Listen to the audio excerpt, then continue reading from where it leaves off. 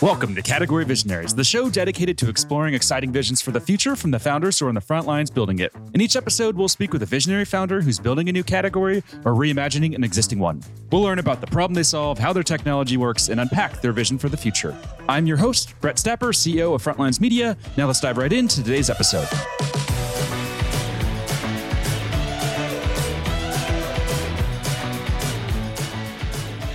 Hey everyone, and thanks for listening. Today I'm speaking with Vincenz, Klemm, CEO and co-founder at Baobab, a cyber insurance startup that's raised more than $4 million in pre-seed funding. Vincenz, thanks for chatting with me today. Thanks for having me, Brett. Yeah, so before we begin talking about what you're building, let's start with a quick summary of who you are and a bit more about your background. Sure. Yeah, so originally born and raised in Germany, in Cologne, studied over here, made my way to the startup world in Berlin. There's a bit of an ecosystem in startups.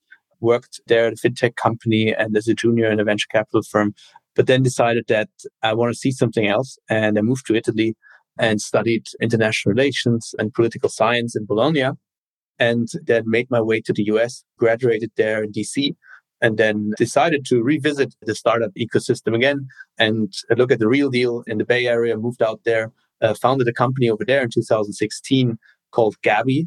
Gabi stands for Get a Better Insurance, and it's a online broker, online platform to get cheaper insurance rates on your auto or home insurance.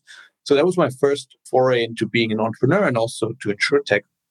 We built up this company and produced some quite annoying TV spots that maybe some of the American listeners have seen. I sold the company together with my co-founders to Experian and also decided to move back to Europe because that's where I ultimately wanted to live and where most of my friends' family, of course, still are, and moved back to Berlin and started a company called Baobab over here, which is a cyber insurance company. So right now it's not just a platform insurance, but it's really an insurance company that we're building that insures businesses against cyber attacks. And yeah, I'm super stoked to work on it together with my co-founder, Anton, who's the CTO and is the technical mind behind this endeavor. And and I think I can tell you a bit more about this as we go along. Nice. Sounds great. Before we dive into that, let's go back and talk about your previous company. So what year did you have that exit? That was in 2021. Okay, nice. And is it public what that was sold for? It was sold for 320 million. Yeah, so it's public. Wow, congrats. That's amazing. Yeah. And just to understand, what makes you tick as an entrepreneur and as a founder, what would you say is the greatest book or the best book that's had the greatest impact on you? Yeah, I mean, that's a tough one, actually, because there's so many books and that I've read. I really enjoy reading as such. And from a business perspective, I studied economics for a bit. So I was quite interested basically in the macro view of how things shape out.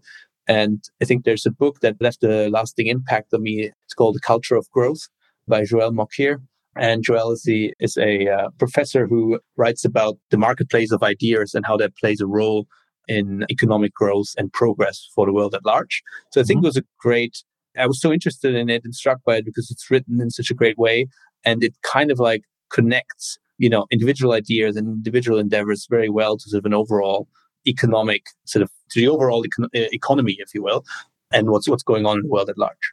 Nice. I'll have to check that out. What was the author's name again? Joel Mokyr. So it's Mokyr. Nice. Very cool.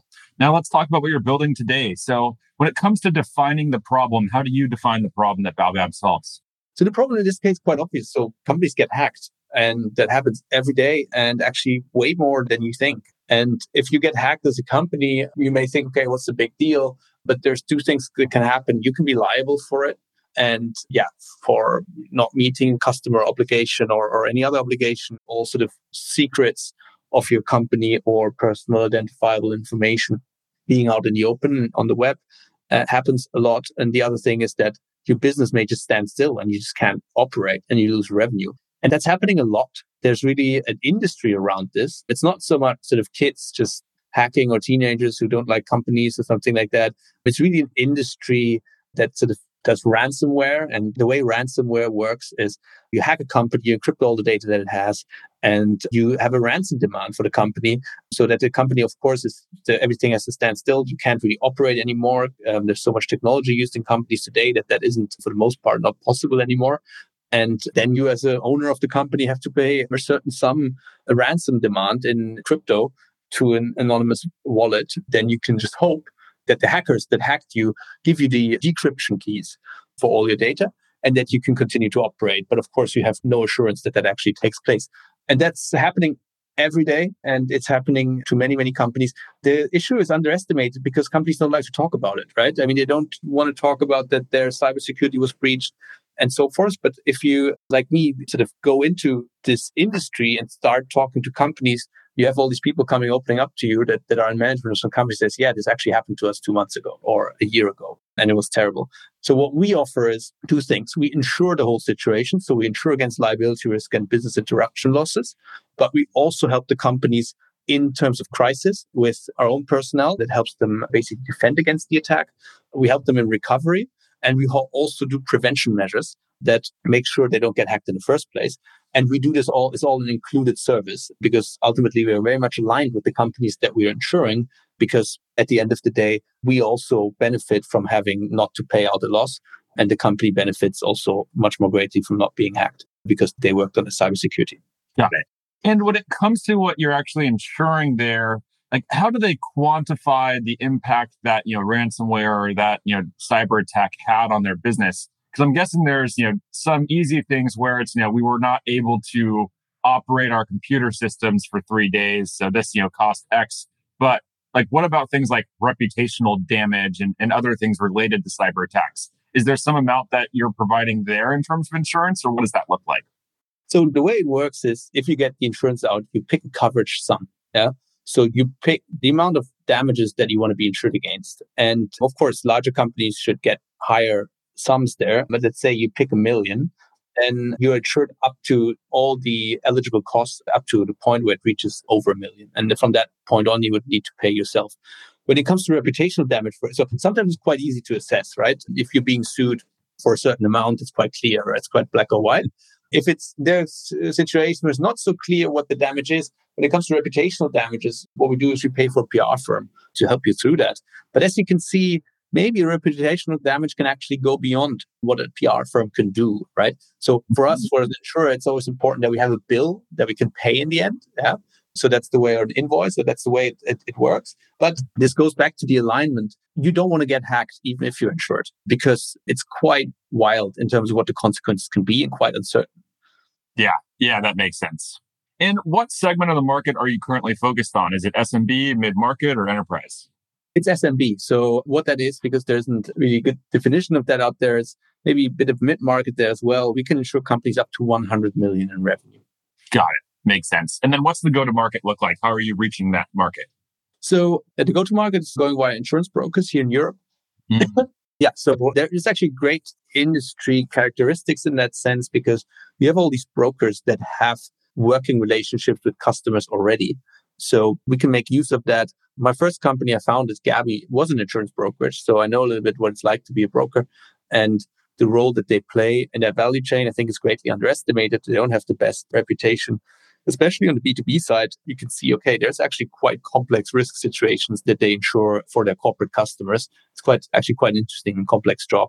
And in terms of go-to-market, that's the go-to-market channel that we make use of.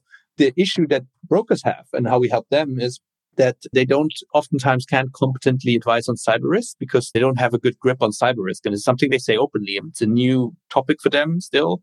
It's some of whatever 30 products or so they're selling. So they actually welcome support in helping understand the risk of their clients better. And that's what we help them do by visualizing the risk, by creating reports for them and so forth that they can use in front of their customers. Got it. And do you see them being pretty open to selling new products like this? Are they generally receptive to that? Yeah, they are. So just to catch everybody up on this, it's not such a new product that we would have invented this. So there are brokers that have been selling cyber insurance in the US, in Europe, and in other geographies, but it's still comparably new. And then we're a new provider, right? And we're offering more than a typical insurance company because we really built an engine that calculates what the prevention measure is that your SMB should take this quarter, for example. Yeah. And that's something that brokers can offer to their customers on top of what they're generally offering, which is an insurance policy. And this is being very well received by brokers and by customers. Got it. Okay, that makes sense. And when it comes to market categories, then, do you place yourself in the cyber insurance market category, or are you thinking about this as a totally new category that's going to eventually form? I think it's a category. The category is evolving.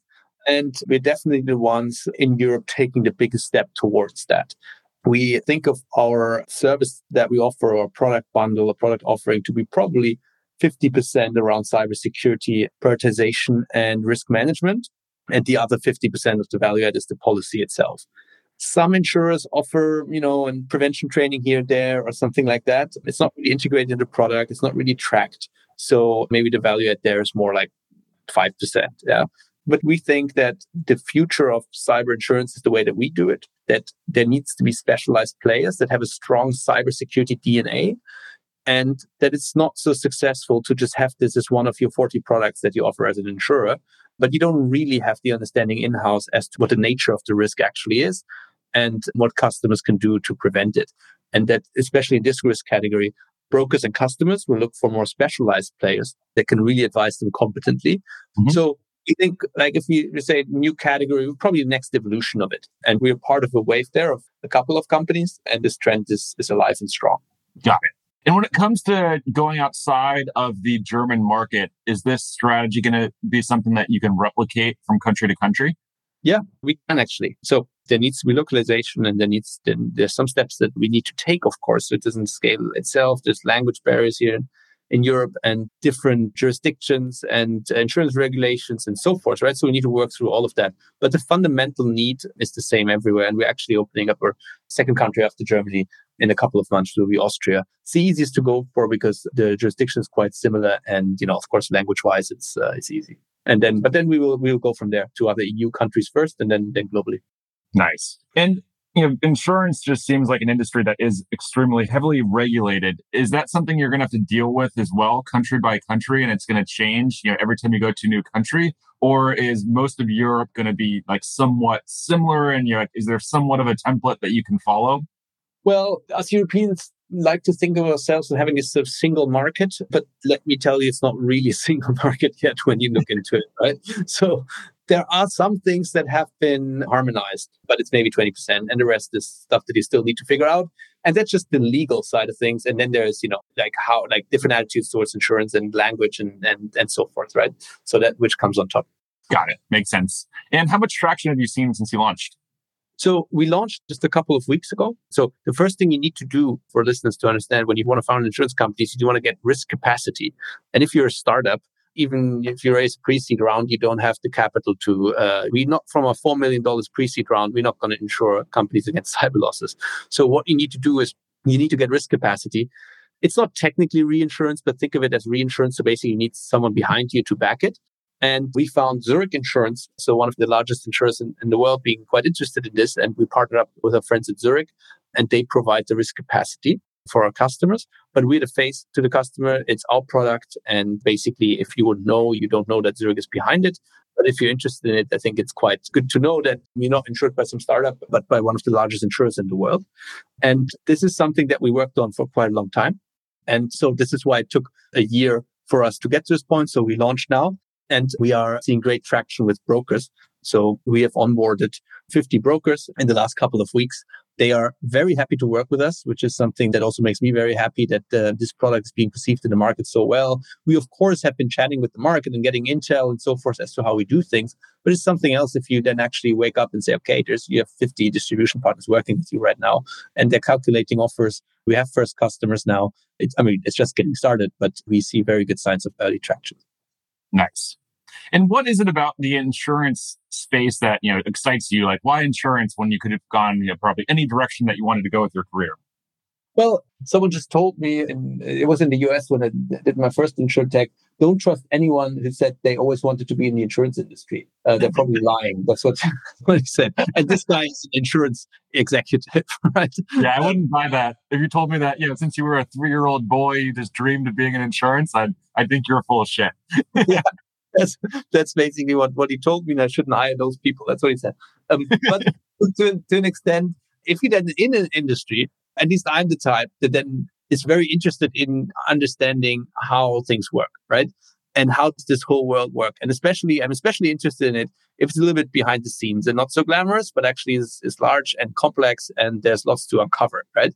And that's kind of like the mindset that I have when I'm like moving around this industry, which I did property and casualty personal lines insurance in the US, which was totally new to me. But that's, your auto and home insurance products that most folks, of course, have.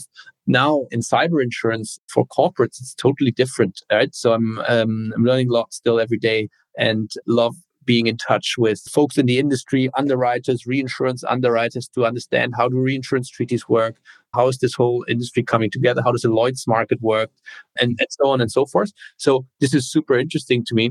And it is ultimately, insurance is not really like the societal function of it is something that you don't really need to explain to anyone. I mean, it's a very old product.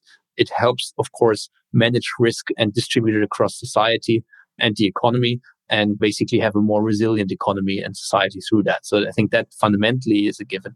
Nice. That makes a lot of sense. And if we zoom out into the future, what would you say is the 5-year vision for the company? Yeah, I mean, in the next couple of years, maybe we get it in 5, that'll be super quick, but we want to be the market leader for SMEs and SME cyber insurance in Europe. And that really means we will insure companies that are a bit larger, so also mid-market, up to 1 billion in revenue in most or all of the EU countries, and want to establish this way of insuring companies that is very focused in on cyber risk. It sounds strange because you think cyber insurance should always be focused in on cyber risk. But let me tell you, it's not. I mean, the way that insurance companies do business today is they don't really look deeply into the cyber risk. They look into, okay, this is an industry that has X amounts of attacks. This company in this industry is so and so big. They have a firewall. Yes, no, a couple more questions. And then that's it, right? It's not a very granular analysis. And we think we have to bring this granularity to the industry. We have to make it in a very data-driven way, build risk models that actually work and are not basically sort of best guess type models, and basically make this really a mature insurance category, as is, for example, auto insurance today. Nice. That's amazing. Unfortunately, that's all we're going to have time for today. If people want to follow along with your journey, where's the best place for them to go? Well, of course, to our website, to baobab.io. You can follow us on LinkedIn. That's where we publish sometimes. We'll actually continue to publish more in the future, especially on cyber threats and things that we're seeing in the market that are interesting to business owners, but also, just folks that are interested in general as well. Nice. Amazing. Well, thanks so much for your time and look forward to seeing you execute on this vision. Thank you, Brad. Thank you for your time and thank you for having me. All right. Keep in touch.